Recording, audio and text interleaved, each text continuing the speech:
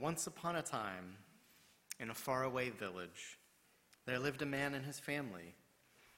Each day, the men of the village would wake up early and labor in the hot sun, but they didn't mind.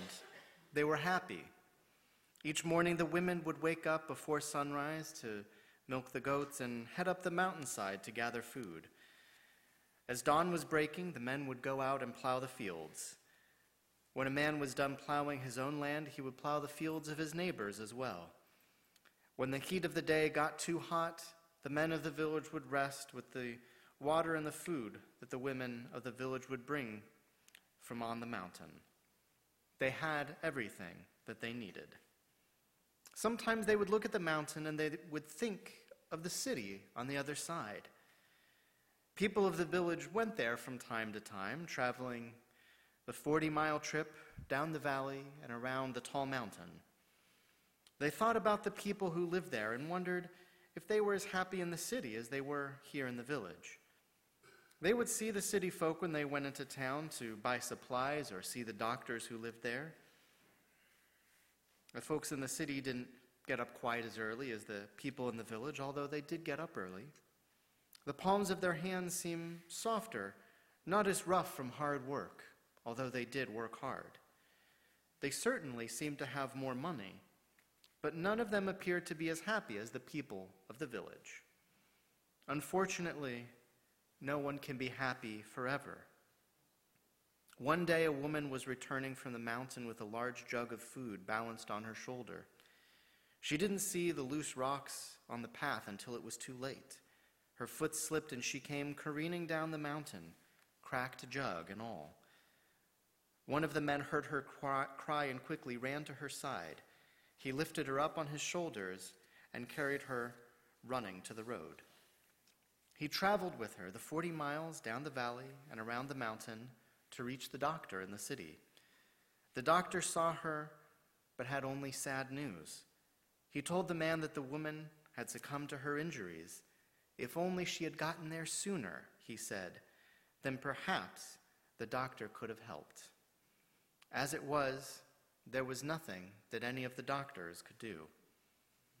That man resolved at that very moment that he would never see a tragedy like this strike in his village again.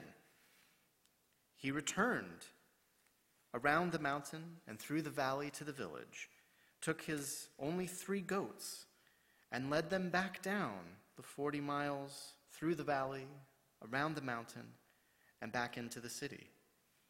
He sold his 3 goats there in exchange for a heavy hammer and a sturdy chisel and returned to the village.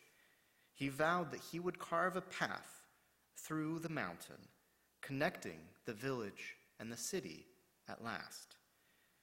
Most of the villagers took one look at the simple tools and they thought he was crazy.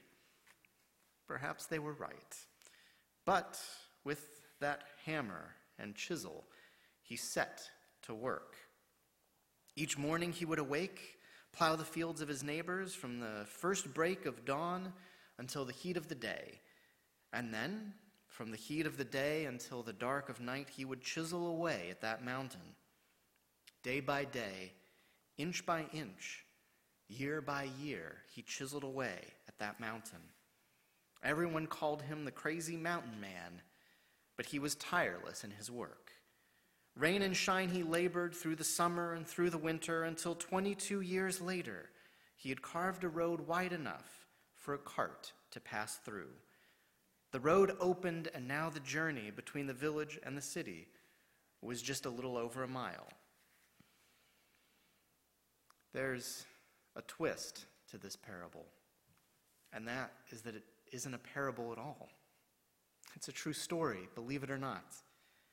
The name of the village in this story is Gehular in India, and the crazy mountain man was Dashrath Manjhi, born in 1929.